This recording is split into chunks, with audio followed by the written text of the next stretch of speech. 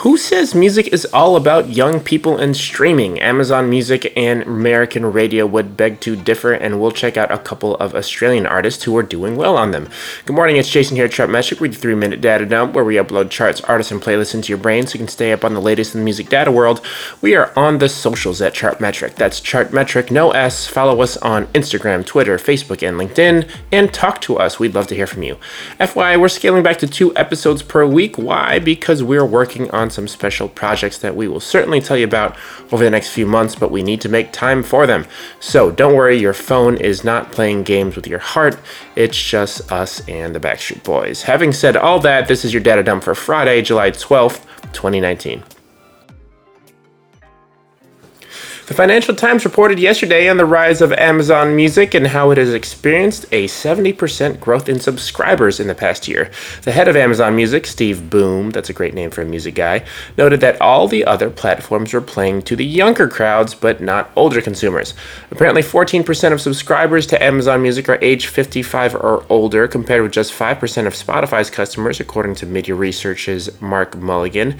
On the radio side of things, Music Business Worldwide reported that AM/FM US radio consumption is growing. Take that, streaming. Radio reached more folks than any other entertainment platform this year, according to Nielsen's Audio Today 2019 report.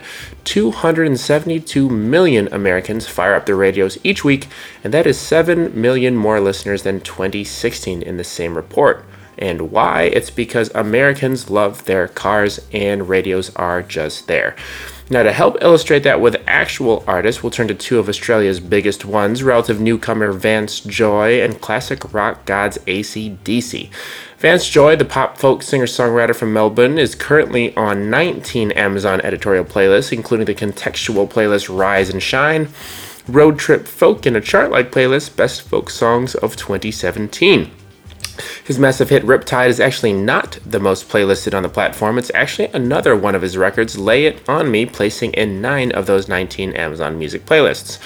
On the 300 influential American radio stations we covered, Joy had as many as 506 spins in the week of September 24th, 2018, and on the week of July 1st this year, it was down to 91. But it's all good because the state of Wisconsin loves Vance Joy, as his songs have been a whole 1% of all the tracks that the state's radio stations have played since September. Pretty impressive.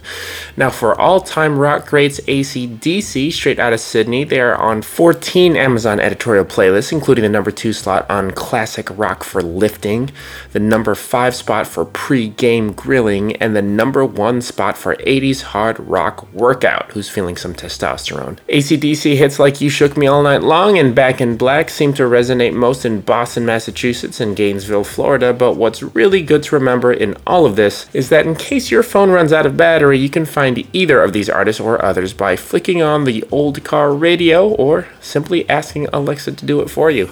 That's it for your daily data dump for Friday, July 12th, 2019. This is Jason from Chartmetric. Free accounts are at chartmetric.com, and article links and show notes are at podcast.chartmetric.com. Happy Friday. We will see you next week.